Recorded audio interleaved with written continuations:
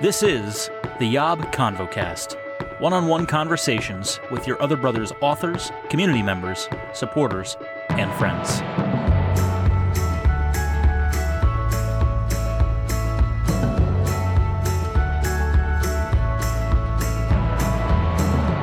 What's up, friends, and welcome back to the Yob ConvoCast Enneagram Edition as we turn the final bend, you guys. We are in the home stretch of these episodes as we leave the heart triad far behind. We leave the messy explosions of our heart behind us with the 2s, 3s, and 4s. Onward to the head triad of 5, 6, and 7. And really today's guest, I'm so glad he said yes, even though he knows nothing about the Enneagram. Or maybe nothing isn't the right word, but maybe it's just not as much as the others. But I'll let him explain his level of acumen with the Enneagram. You've heard him many times before on the Yobcast. He's our beloved neighbor up north from the frozen tundra. His name is Will. What's up, Will? You know, it's not a frozen tundra right now. It is summertime. Alberta isn't frozen. We're in the throes of summer. But it's good to be here. It's not perpetually frozen, but it's frozen in our hearts. So that sounds worse. That. I know, yeah.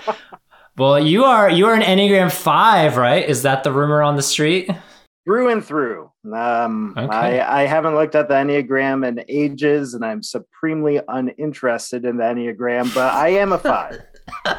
That's the word I was looking for. It's not that you don't necessarily know about it. I think you know a little bit, but I mean, you're going to be on the show today, so hopefully you know something. But supremely uninterested. And I think that is a line that I think has resonated, because I can think of at least one 5 in my life who would agree with that. And then I kind of just doing my own research on 5s. That's kind of the vibe I get, is if there's any one type on the Enneagram that's kind of against the Enneagram more than any other type, it's either the 4s or the 5s, because either the 4s just want to be their own unique thing that stands outside the box of this system, or the 5s, because by definition you are trying to understand everything, and if there's something about it that isn't completely it doesn't completely jive with you, or it feels off a little bit, maybe you don't fully trust it or fully lean into it or something. I don't know. Yeah, there's a whole bunch of things. Even doing this recording is weird for me, because normally I only speak on things I feel like I have a decent, competent knowledge about. And here I am, I have no competent knowledge, and nor do I care to. So that's a weird thing. But I think a part of it too is there is a bit of subjectivity to the Enneagram, which isn't a bad thing. I'm also interested in massive philosophical movements and how that kind of plays into things. So I keep on trying to place the Enneagram within that broader context as well. And so that's a whole long answer to... It's so funny how you said that comment about being on this podcast because you don't feel fully qualified or fully understanding of it, or however you phrased it, because we'll get to it when I get to the comments, but somebody commented something bizarrely similar to that. And you told me right before recording that you haven't read any of the comments, any of the Yobbers feedback. So I look forward to your feedback on that one. And it's interesting that I have a weird relationship with the Enneagram, because if I remember correctly, it does nail me to a T. Okay. So we're gonna pull back the curtain on Will Cooper and see who is this man before us. I'm excited to dive into it. As we continue with this series, just remember, y'all, the Enneagram is one of many things we are using just to better ourselves, to understand ourselves better, to understand other people, other men, and especially other men in our community as we've been going around this series. If you've missed any of the episodes, or if you missed the one that started it all, we did an Enneagram Yobcast. Go ahead and give that a listen and get kind of the lowdown, get the 411 on this series. And if any of the episodes we've talked about have resonated with you, or you have some thoughts to share as either someone who identifies as one of those types or knows somebody who identifies as one of those types, and you have a perspective to lend from the outside, go over to yourotherbrothers.com/podcast. We would love to hear more and more stories. Thanks to all the Yobbers who have provided feedback It's been such a joy I've been telling people, like, this has been a great series because I am such an Enneagram nerd, and it's been very satisfying just to geek out with people. But beyond that, like, this whole series has been so fun because we get to meet, we get to reacquaint ourselves with people like Will and people like Ryan, but then we also get to meet a lot of new people too, as you guys have heard in our recent episodes. So I've just been super blessed by it. Thanks to all who have shared, either by coming on the show or by submitting feedback in our community. So the Enneagram 5, they go by the investigator or the intellectualist. I'm sure you like that name maybe in particular. Their primary passion or vice is avarice, which is a big fancy word for greed. So if that comes up throughout the conversation, Will Cooper, telling us how greedy you can be, or the tendency of greed or avarice, this desire to withhold all the things to yourself, please sprinkle that in. I'm such a greedy person through and through. Like, pastors, we are greedy. So fitting that you are a pastor. No. So avarice, we won't touch on it too much, but we've been having great Zoom calls. That's a little shout out to our Patreon community, because we're having Zoom calls where we don't necessarily talk about the Enneagram, but we talk about the vices of the types right now. So around this recording, we're going to be talking about the vice or the passion of avarice. Excited to hear how that lands with our community. So as I mentioned, this is the first of 3 types in the head triad. These are types that rely on intellectual intelligence, compared with the heart triad relying on emotional intelligence, and the gut triad relying on intuitive intelligence. So that's a little setup for how these next 3 types are very similar as far as being headier people compared to the other types. Would you feel like that's accurate, that you're a heady person? Yeah, it's funny because, like, I sort of describe myself that way, but I don't always think of myself as heady. But if you talk to anybody around me, they will say I'm heady. I've seen multiple walls of bookshelves in Zoom backgrounds where I've talked to you and visited you in the flesh. So not that books make a man heady, but I don't have my bookshelf behind me right now. I'm not at my office, but I do have, like, books and piles around my desk here. And right here I have a book on Christian philosophy on my typewriter. Be careful. Be careful as you're moving around, because you might bump into a book. That's kind of how it is with you. Yeah. Yep. That's pretty accurate. Watch out for all the stacks of books around.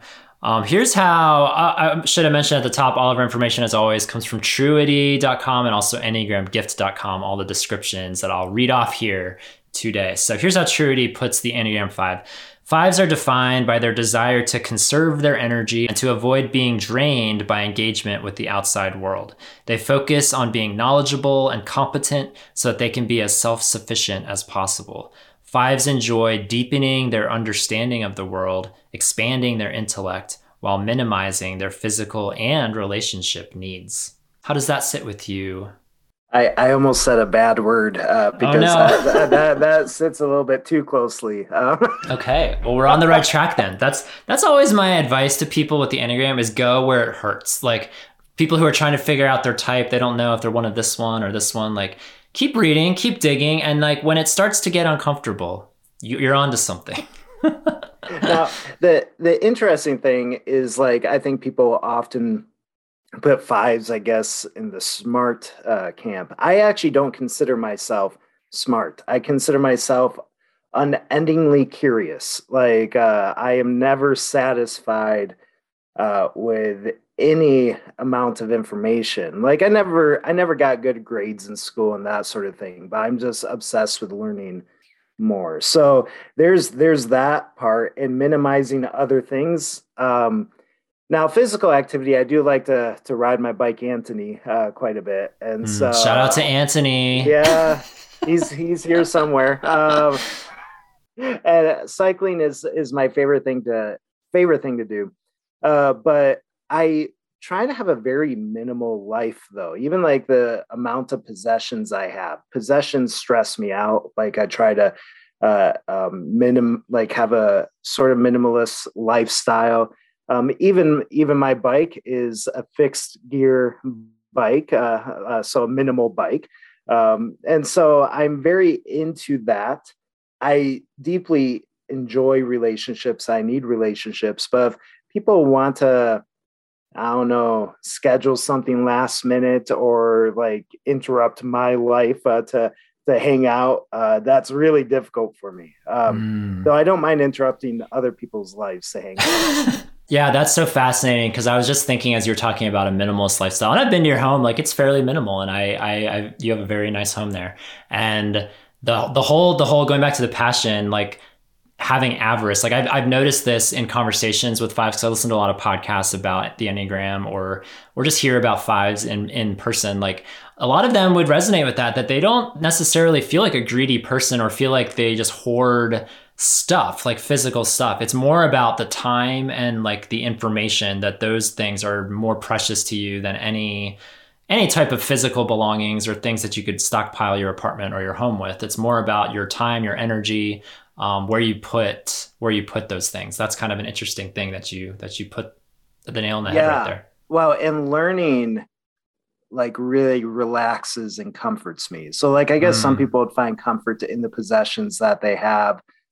For me, if I need an escape, I am in a book or like trying to gain information somehow. And so it can be an unhealthy thing at times. But out of all the things that people could escape with, me grabbing my book on Old Norse is, a safe way to escape.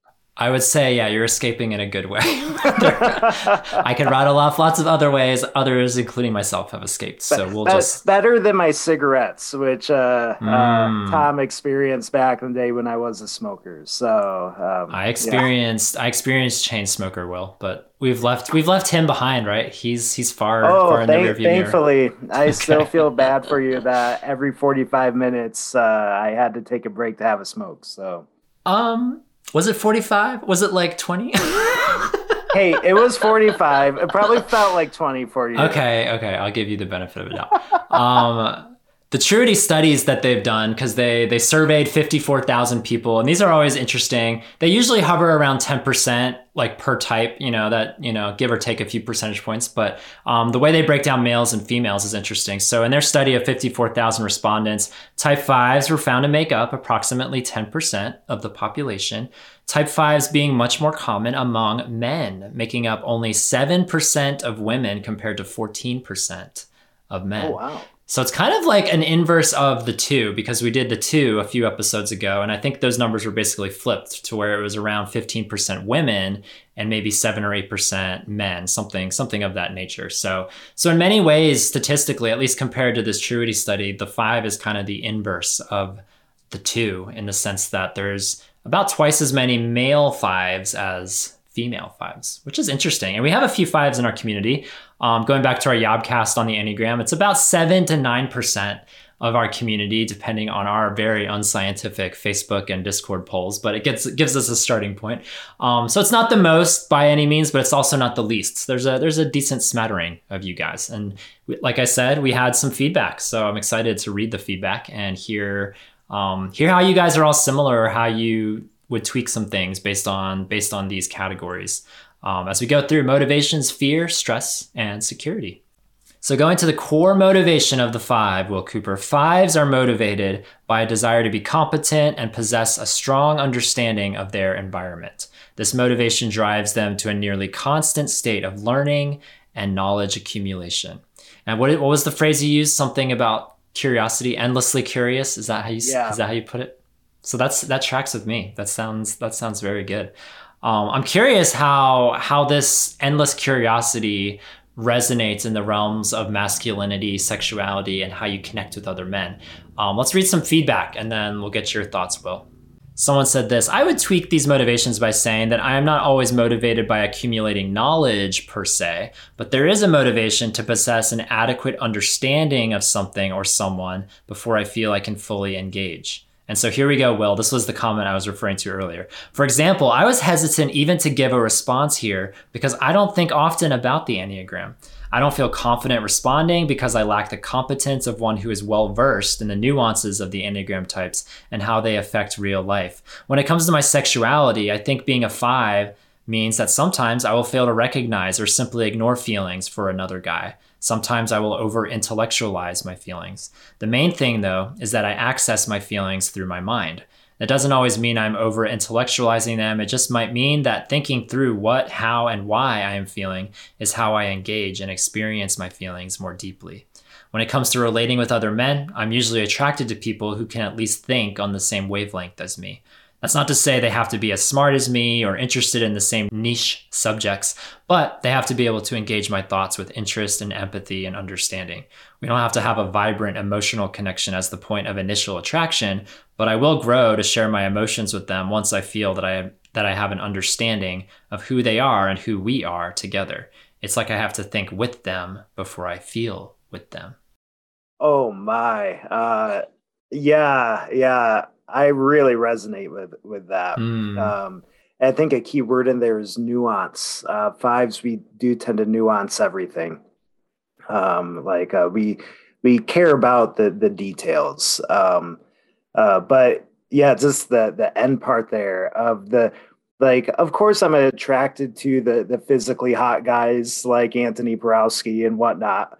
But what I'm really normally that actually isn't a struggle for me. I'm like, oh, there's a hot guy, whatever. But man, when I have an intellectual connection with a guy, I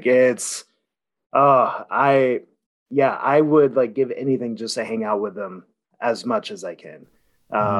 It's something that I find very important. And they don't have to be like an outright geek, somebody who is thoughtful.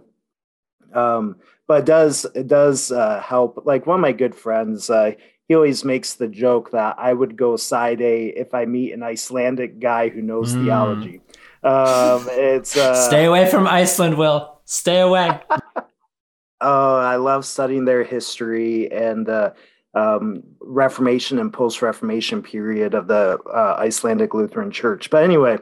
That's someone listening right now in Iceland just perked up as they turned the volume up. I'm sure there's a big crowd of people who listen to this. I'll have to check the stats and see how much Icelandic listenership we have. Surely there's been one person. I don't know. We'll see. If you're that one person, let us know. Please, we need to hear from you. If you're listening from Iceland right now, send Will Cooper or send me an email. Send it somewhere. comment on the blog, etc. Intellectual connection, though, I just find to be incredibly important. Yeah, I will enjoy long conversations till 2 a.m. about some obscure theology or philosophy, and life is good. Life is so good. I love that. That's such an interesting thing about how you connect, how you relate. Someone else said this: I can relate to the core motivator and especially the need to be and feel competent because that gives me a sense of security. Growing up in an alcoholic home, everyone counted on me for all kinds of things: caring for siblings, running the home when mom was sick, and assisting my siblings with their academics. Since I was very young, I found ways to escape from all my responsibilities, the emotional demands of others, and the world by escaping into my head through intellectual pursuits. Hobbies such as creating collections of things, rocks, insects, shells, stamps, sports cards, which I would organize, categorize, and label. My family indulged my interest because they thought it was unique. I also spent hours in my room reading and researching all kinds of books, all kinds of topics in books and encyclopedias. Teachers often told my parents that I had, quote unquote, my head in the clouds. I was always very strong in academics and excelled in university. Most people's averages went down significantly at university. Mine went up. However, it was at this time that my own needs started to surface, where I couldn't ignore them or shelve them as I was very prone to do. Even though I've always been quite sensitive, I usually hid my feelings. How about you, Will Cooper? Do you have any interesting collections as a kid? Well, you collect typewriters now, right? I collect typewriters. There you go. My first typewriter was probably in grade 5. Wow. Something like that. And that was a 1921 Smith Corona. Beautiful, beautiful typewriter. But books, I was consumed with books, and I still am. I love just the feel of books, the look of books, and just spending all my time reading those. So that was my collection, I would say. Yeah. That's so interesting. How do you resonate with that statement about feelings, like feeling sensitive, but like hiding your feelings or detaching from them? Does that sit with you, or would you differ in some way? Oh, that really, yeah, that really sits with me. I've gotten better with that. Like I think I've gotten more, become more self-aware of like my feelings and whatnot, and able to express those better. But I would always um, use my quirks, my yeah weirdness of like the things I wanted to study and whatnot as an escape from my emotions. That Mm, and a lot of it too. I think this is where it really plays in with sexuality is I didn't know how to deal with my emotions that revolved around me being attracted to other guys. And I didn't know how to process that.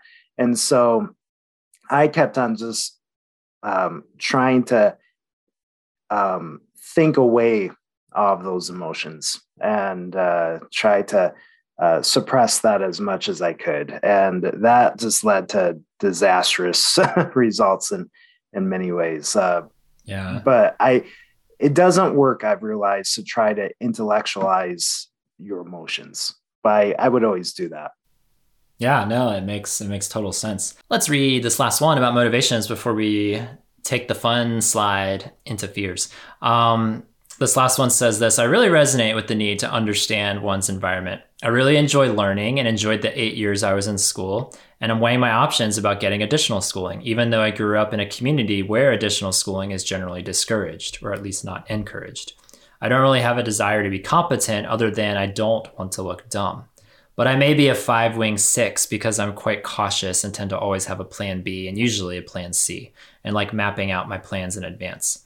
I enjoy experiencing new things and traveling, but I much prefer having someone that's done it before and can guide me, or else I obsessively study ahead so I'm not completely in the dark about what's happening, so that in the moment I can enjoy the new thing and not feel dumb for feeling clueless.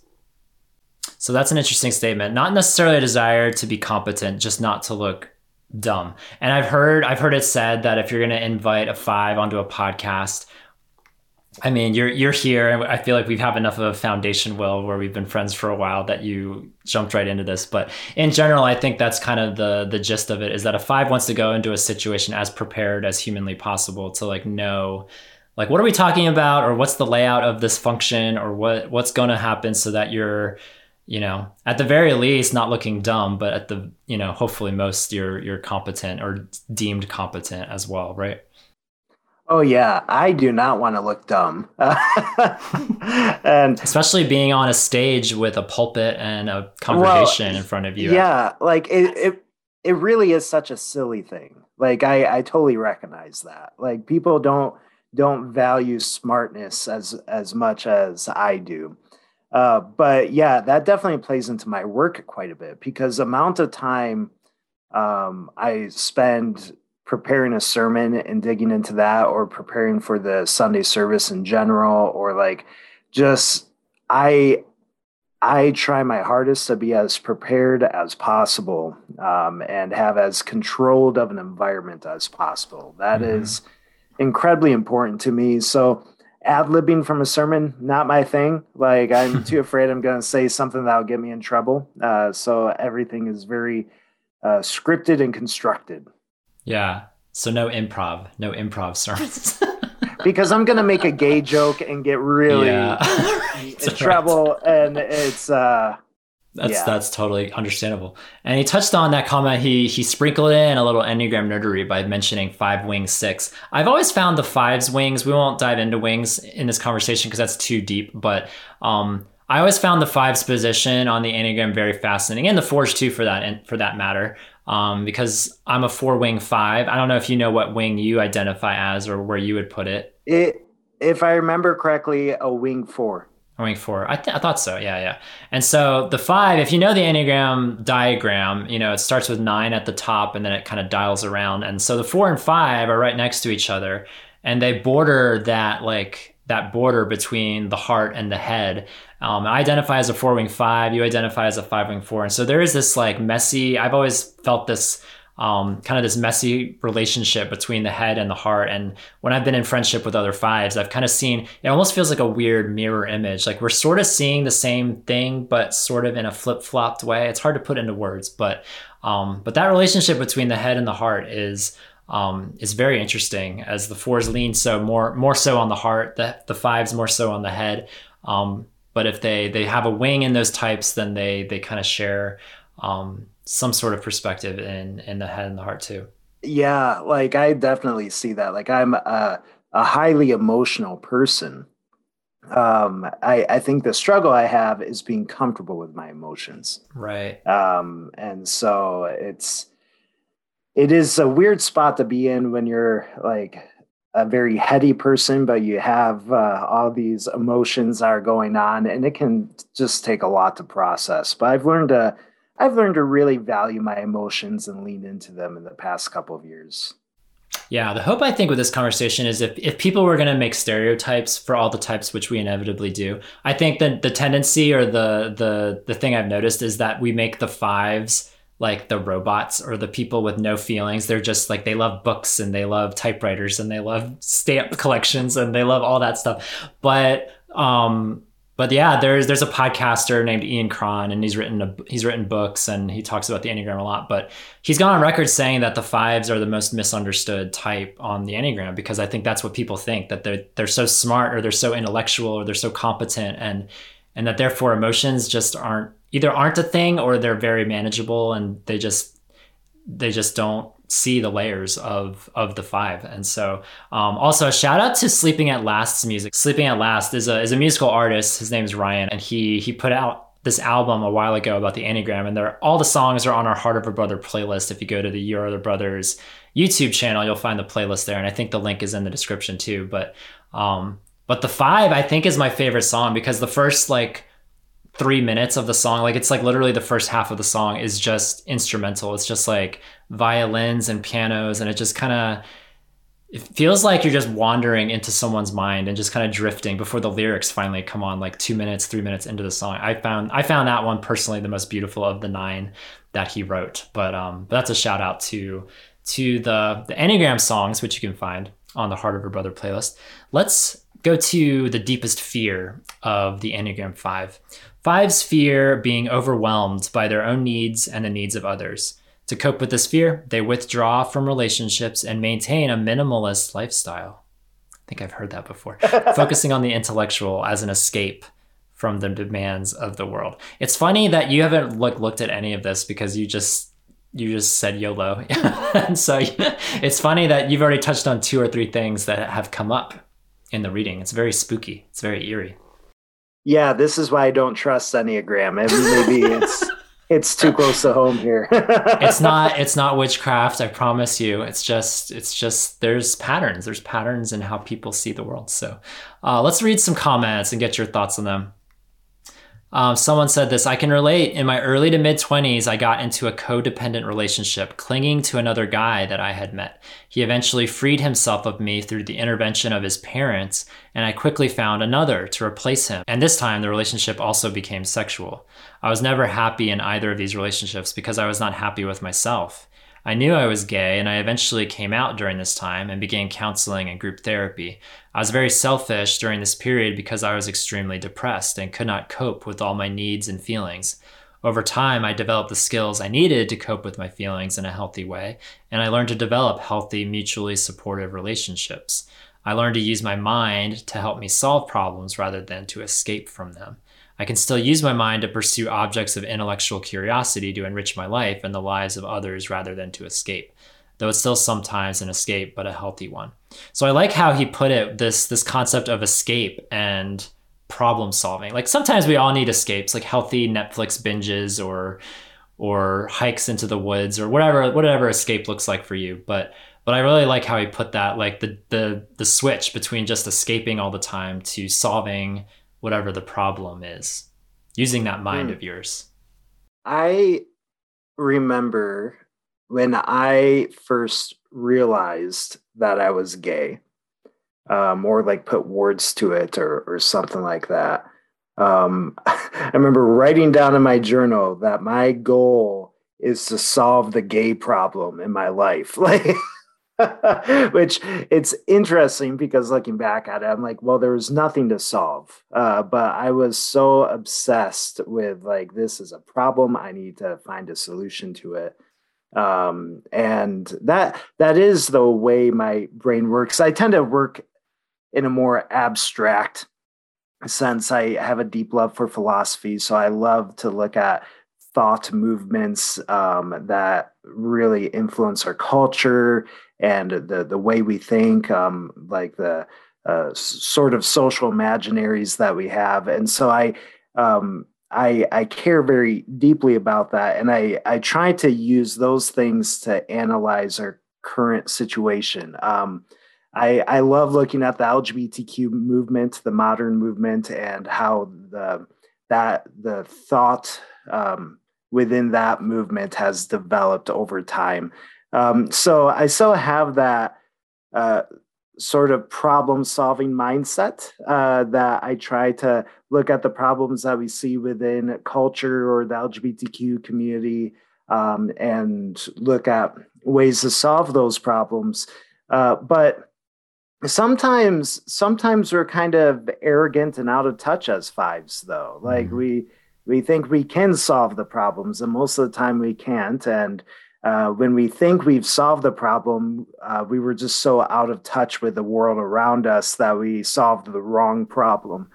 So it is a very interesting aspect, but that is a deep part of my life, is constantly trying to solve problems.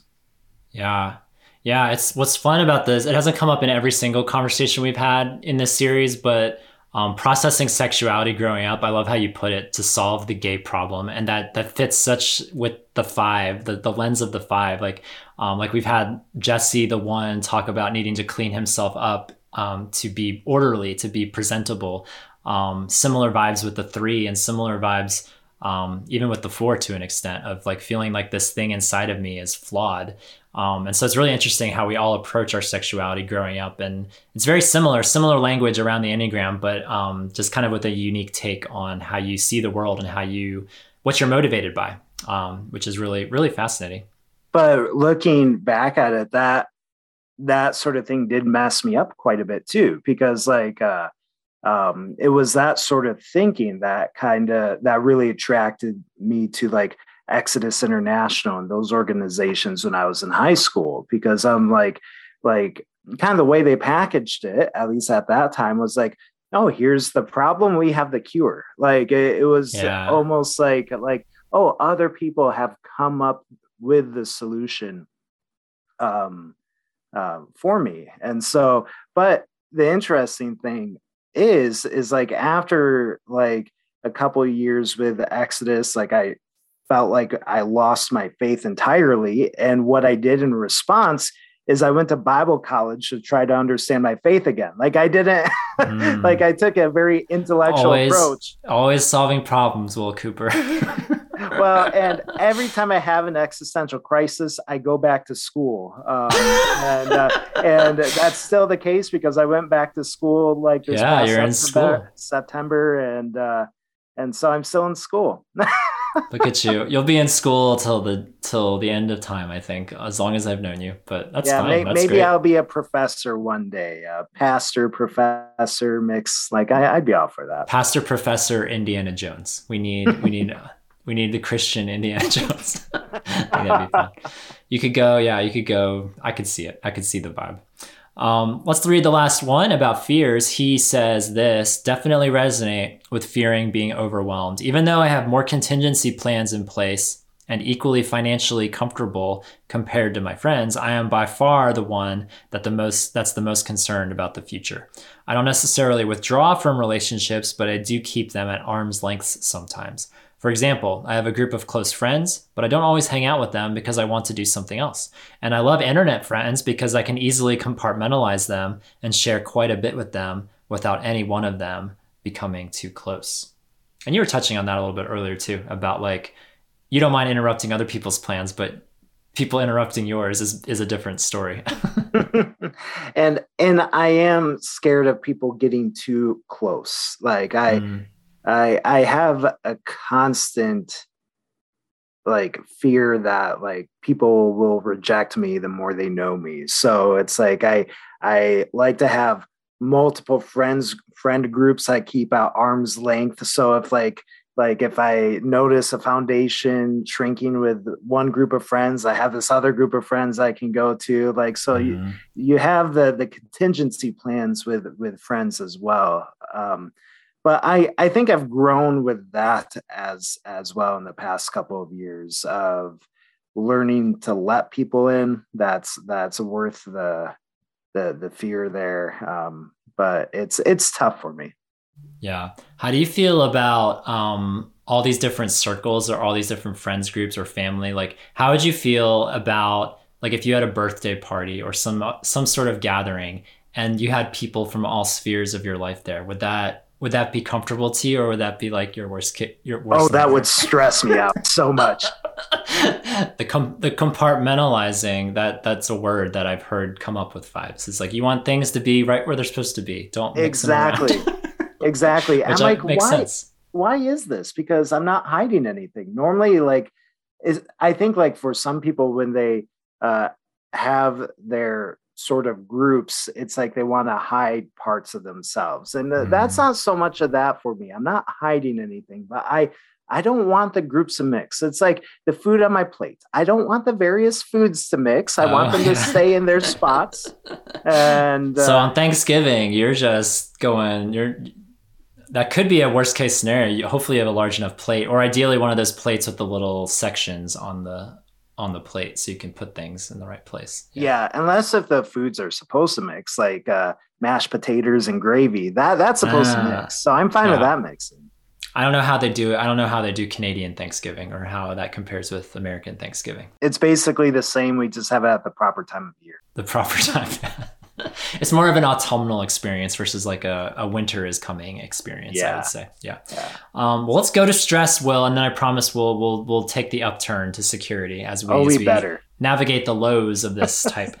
So fives in stress, super fun. They go to 7, which is the enthusiast. We haven't had that conversation yet, but 7s are just like the firecrackers, the fun people, the storytellers. So this feels like a positive direction to me, but let me explain what the 5 does in this situation. During periods of stress, 5s tend to take upon themselves qualities of 7s, including exhibiting clingy traits. These attributes arise out of their need for safety. Stress causes 5s to become distracted quickly and disorganized. They also become more condescending and frivolous. 5s become very selfish and self-concerned during high stress situations. So you've mentioned smoking as one outlet for this. When you're in stress, Will, in general, how does that affect your life? But then if you can think of anything in the realms of sexuality and masculinity during your times of high stress, how have you exhibited those 7-like tendencies? Oh, I am horribly clingy when I'm stressed out. Like it's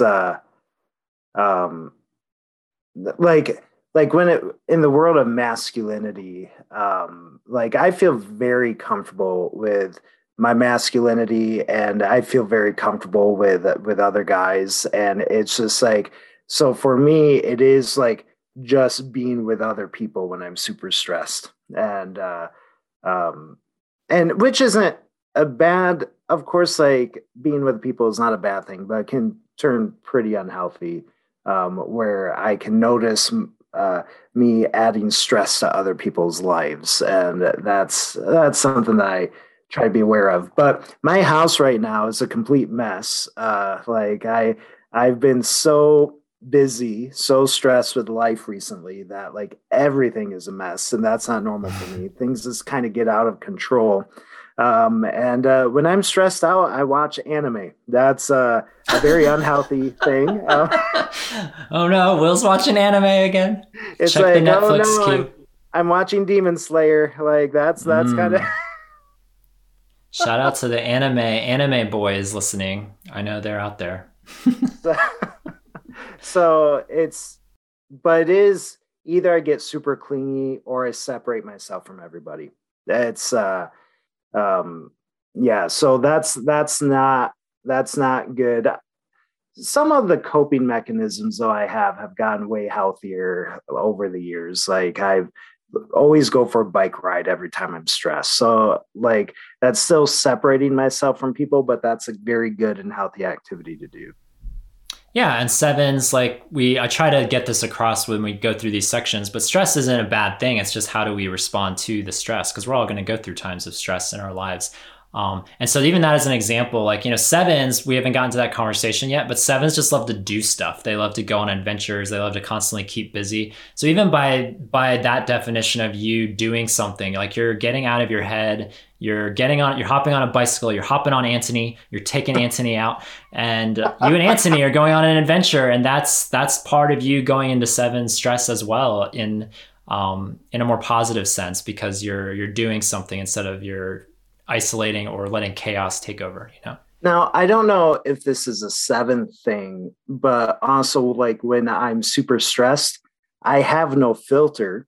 And I'm not mean to people, but I have a bit of a cynical, satirical side to me that really comes out when I'm stressed. And in some ways, I'm actually probably funnier, more humorous at those moments. Like, some people might enjoy me more at those moments. I was gonna say, can you book it in advance for Yobcast appearances when you're in those places? Because I love that. I love feisty, sarcastic. Yeah, have you experienced the feisty version? Oh yeah, I'm sure. Either on recordings or in real life, but I don't mind it. I kind of like a dark sense of humor, or this isn't about me. This isn't about what I like. But that's so interesting about you and the five, because I've known other fives who would probably answer similarly. One point of feedback on the stress before we go to security. He said this, and we have some divergence. So let's read it. Here I diverge, and I don't really resonate. I sure hope I don't get clingy. In fact, I think I tend to withdraw more likely. I identify much more closely with this description from Integrative 9. I don't know what that is, but shout out to Integrative 9. And he quoted them. It says this: at their worst, others may experience a five as stingy, intellectually arrogant, and disconnected from their heart as they retreat into their mind to avoid being engulfed or intruded on.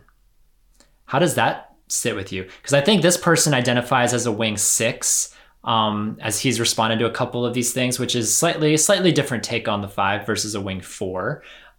This more of a withdrawing stance. So I don't know how that sits with you. I was curious. Yeah, that doesn't really sit with me all that well. And me being a wing 4, that makes sense. Because like I tend to like go into my emotions when I like isolate myself. Gotcha. Like it's like, I don't know if you're familiar with the works of Soren Kierkegaard, but I think Kierkegaard was quoted or referenced in one of our book club entries, and I felt very smart for reading whatever that was, but I can't even think about it about the top of my head. Yeah, so he's like my guy. Like if he was around today and gay, I might go side A. No, just kidding. You're going side A for Icelandic theologians and for Kierkegaard, modern day Kierkegaards. Wow. And actually, Kierkegaard was a Danish philosopher, so close enough to Iceland. So I guess it's the Scandinavian group of people. You're in the wrong country, Will Cooper. How did you get to Canada? You need to hop across the ocean over there. There we go. Now, Soren Kierkegaard, he was a highly intellectual person, one of the greatest philosophers and theologians of all time, but he is known for being very emotional and subjective. I think people, I don't know if you'd classify Kierkegaard as a 5. I struggle with like looking at people who've lived in the past and putting them in a category, but right. I don't think 5s are objective all the time. It's not like we go into logic and reason and have that very formulaic approach.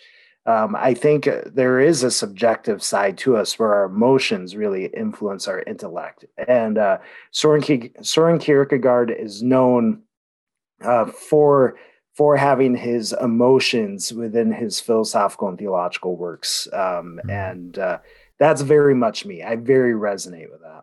Wow. If any of our Enneagram podcasts were going to have a Kierkegaard reference, of course it came on the 5 episode. Why wouldn't it? We needed that. We needed that evidence that this is a 5 talking. So thank you. Thank you for showing us. Lastly, before we get to the end of this show, 5s in security, which is another interesting jump. 5s go to 8, the challenger, during times of security. So here's what that description entails. During periods of growth and security, 5s may begin to take on qualities of 8s. They may focus on positive change and making a difference in the world around them while supporting the efforts of others as well. And that's the beautiful thing about 8s. That's what kicked off this whole series, talking to Matthew, who is an 8, a very just large and in charge personality. Like, him when he enters the room or when he speaks on the podcast, he just kind of has this authoritative presence about him. But the beauty of the 8, it's not that they're not a bully. I mean, they can be bullies, but the beautiful part about being an 8 is just the ability to rally a group of people around you and the ability to take all that energy, to take that presence, to affect positive change. And so you'll notice a lot of leaders of nonprofits or a lot of entrepreneurs or a lot of pastors, for that matter, identify as an 8. And this beautiful, and I love that you're a pastor who's at the core of 5, but this move to 8 is so indicative of that pastorly authority and presence and that empathy to help rally a group of people. Like, I find that such a beautiful move. Yeah. And I really, I resonate with that one. Like, when I'm in a spot where life is good, my favorite thing is not to like I'm in a leadership position, but not to so much be in a leadership position, but to like encourage people like in their own strengths and gifts. Like, I like to see people thrive. So when I'm in a spot where I am not stressed, where life is good, I really enjoy just helping people to thrive with their own giftings. And so I really resonate with that one too. So sadly, this Enneagram is nailing me down rather well. Yeah, I was gonna say, I was hoping for you to disagree with all of these things, but I was kind of prepared mentally to go into this episode thinking that you're gonna disagree with a lot of things, just because you're not as I forget how you put it. How did you put it? You're supremely uninterested. Yes. By the Enneagram. So no, this has been such a harmonic conversation. I do challenge the need to categorize. Is this some sort of postmodern influence here, like that we have to put people into their categories or tribes? Is this like Michel Foucault having his vengeance on us? Yeah. Yes, I'm gonna go with yes. That is exactly what this is. We just want to know what makes you tick. We want to put some words to story and some life experience. That's all we're trying to do here. I'm sure there's some underlying philosophy still. So. Maybe so. This one had our longest feedback, so I'm gonna read. I feel bad like editing it out. Like, I just want to read it all and then just get your take, Will, before we start to wind it down.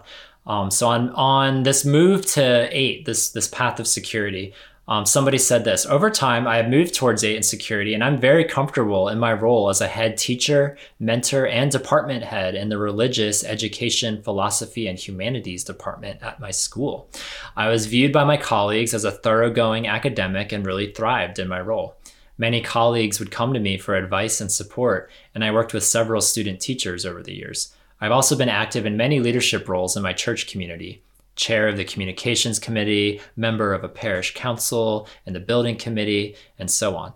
I have much more positive relationships now than in my youth. I'm married and I raised 3 children who are all adults. They're all working and still live at home. I have many straight friends who know that I am more or less a gay man. We talk openly about most issues and I'm very comfortable with them. I also enjoy the friendships I have formed with gay men here in Yob. There are several men here who I have formed close relationships with and whom I trust implicitly with my secrets, confidences, fears, and so on. So there's a potential career path for you, Will, as another 5 of like being the head of some religious philosophy department. Oh, as soon as you said that, I'm like, I want to be friends with this person. Like, yeah, I was like, y'all should talk. Y'all, if you haven't already, that'd be fantastic. He's gonna understand my philosophical references. And then married with 3 kids. There you go, Will. Your course has been charted. Let's get there. Let's get you there. Someone else said this: while I'm doing well, I speak up on behalf of the oppressed or misunderstood, regardless of what people around me might think. And in my better moments, I volunteer my technical experience to help my technologically challenged friends and coworkers set up their tech devices and software. But overall, I'm not the leader type, probably because I need to grow a lot yet. That's something I wanted to ask you about, because 5s, I think when you put the 5 in the box and we go back to the stereotype and not 5s being misunderstood, like 5s may not seem like leaders. They might seem like people who are more comfortable in the shadows or in the library or just reading behind a laptop screen or whatever.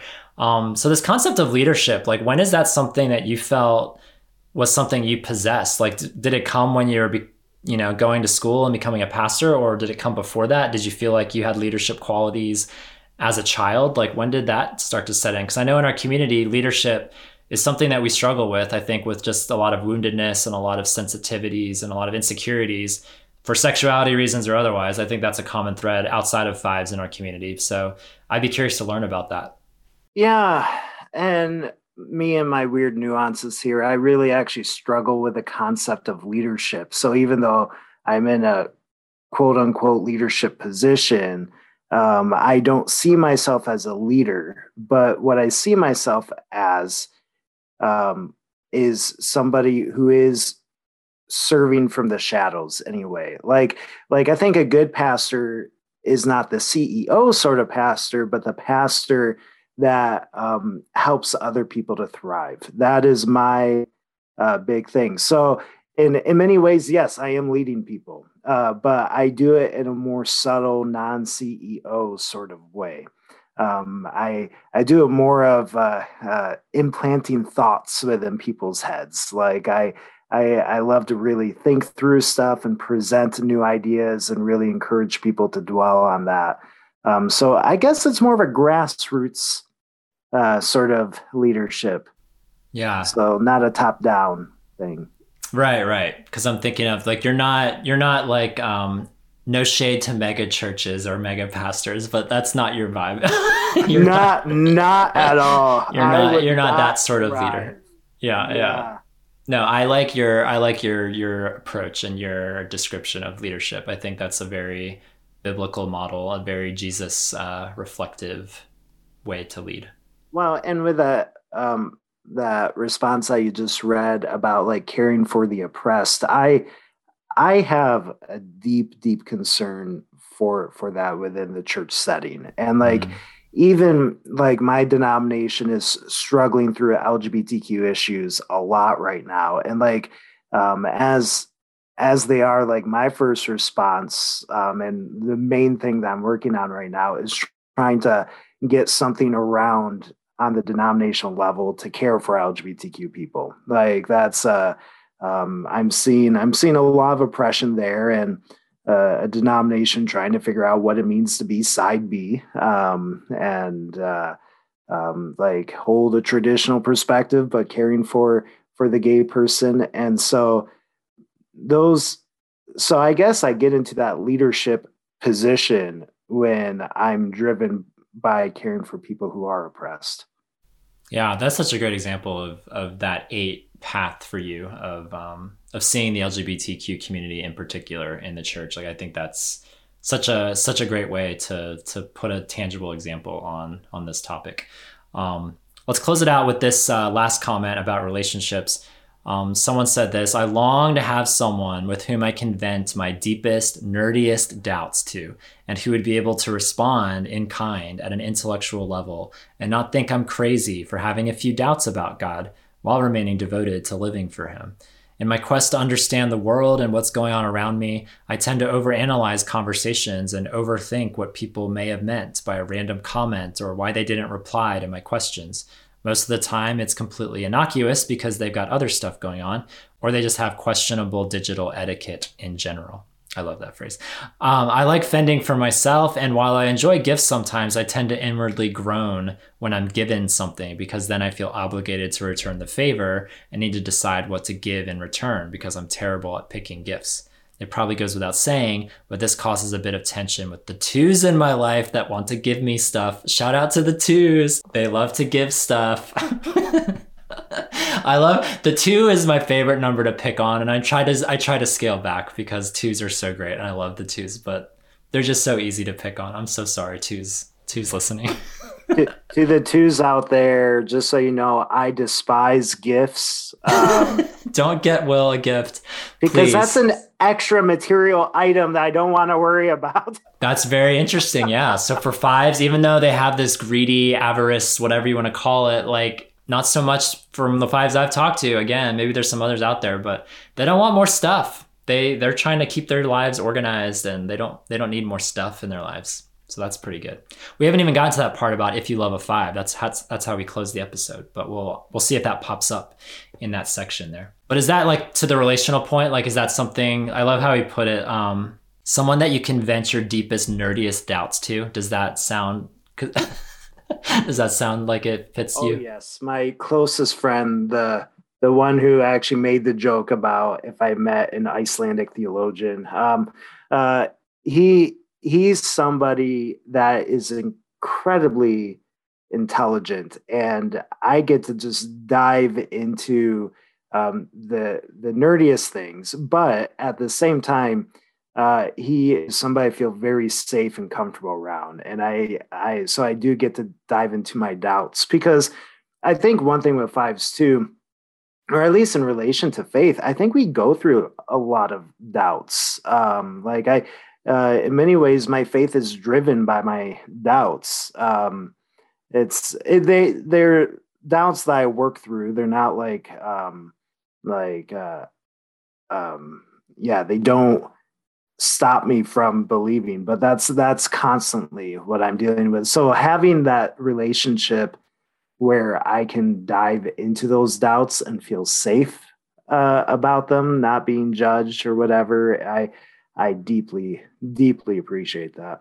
You know, one of my favorite Christian voices and favorite people, it's just someone I greatly enjoy. I love his books. I love his podcasts. I follow him on social media, but his name is Brant Hansen, and he's like a popular radio personality.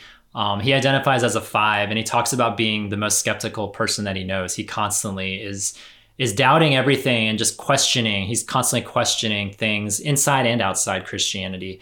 And at the end of the day, like, his doubts, his questions constantly keep bringing him back to the story of Jesus, to the person of Jesus, and how he makes sense. He makes sense out of everything. He kind of brings this clarity to systems and things that don't make sense in the world today, the fallenness of the world around us. And I kind of love that nature of the 5 to constantly question, to constantly seek truth and seek answers. But hopefully for people of faith, hopefully for people in our community, this person of Jesus is so compelling to bring a little bit of peace. Not that all of our questions are answered, and not that we're not allowed to have doubts and we're not allowed to navigate.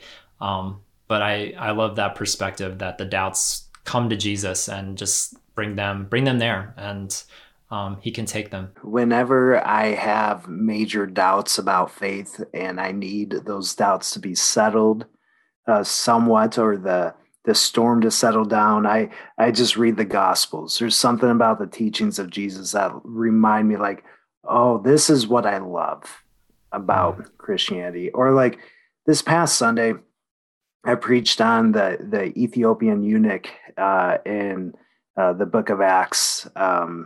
And that story is one of the most precious stories to me, because here you see somebody, because they're a eunuch, they don't really belong in the God's community and the people of Israel, because they can't receive the mark of the covenant. They can't participate in temple worship.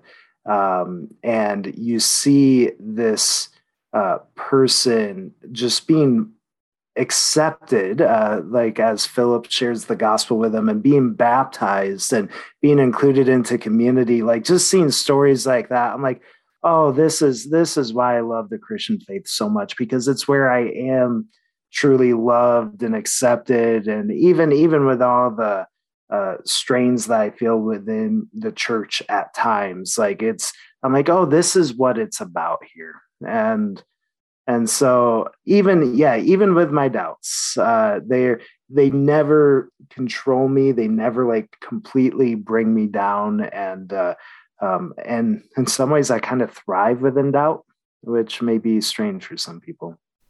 I love that. You're a strange person, Will Cooper, but that's fine. Wait, what? I had no idea. No, I personally think 4s and 5s are the strangest types on the Enneagram, and that's a good thing. Is this why we get along so well? I think so. I think we have a little bit of a kooky, weird energy that I enjoy. I don't know if you describe yourself as kooky, but I'll just speak for myself. No, but weird. I could go there. Weird is fine. Yeah. Okay, that's fine. If you love a 5, this is how we close each of our episodes, Will. So these are some suggestions from the website if you have a 5 in your life, this is how you can love them. So let us know if this sounds good to you, or if there's things you can think about as I'm reading that, ways that we can love you well, including getting you lots of gifts. but let's read this out. If you love a 5, remember, it takes them a few days to logically understand their own and your feelings, and they don't want and likely can't execute the same level of socializing you can. Remember also, however, that their love delves deep, and you can find them thinking about you in small, thoughtful acts that take up much of their time and energy.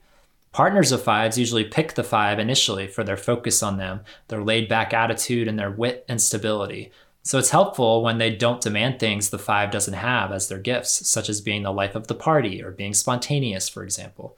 It's also so important to build up a 5 as they need your encouragement to make it through the often grueling days of processing analytically. Encouraging them to take care of themselves, especially with physical activity, is also advised. Even if they have trauma or illness from the past, remind your 5 to take it one day at a time, but honor their story and journey when they do finally open up.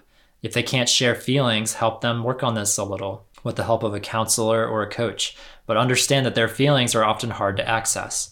Knowing this, build them up with healthy thoughts about themselves and your relationship frequently, letting them know how strong you think you are, how much you appreciate them, and how much you admire them. Yes. Like, even though, like I said earlier, I don't like it when people like invade my time. Like I wrestle with that. When people, like, time is like the most valuable thing for me. So when people give me warning of wanting to be with me, and we set up a time to have a coffee or to go out for drinks or to spend some time, that is one of the most encouraging things to me, because I find time to be a very valuable resource, and people setting aside time is way more important than any material gift I could ever get.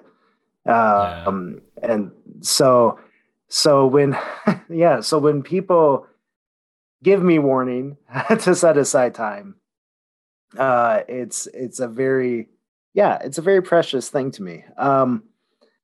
What was the other thing that you mentioned there? Time to process.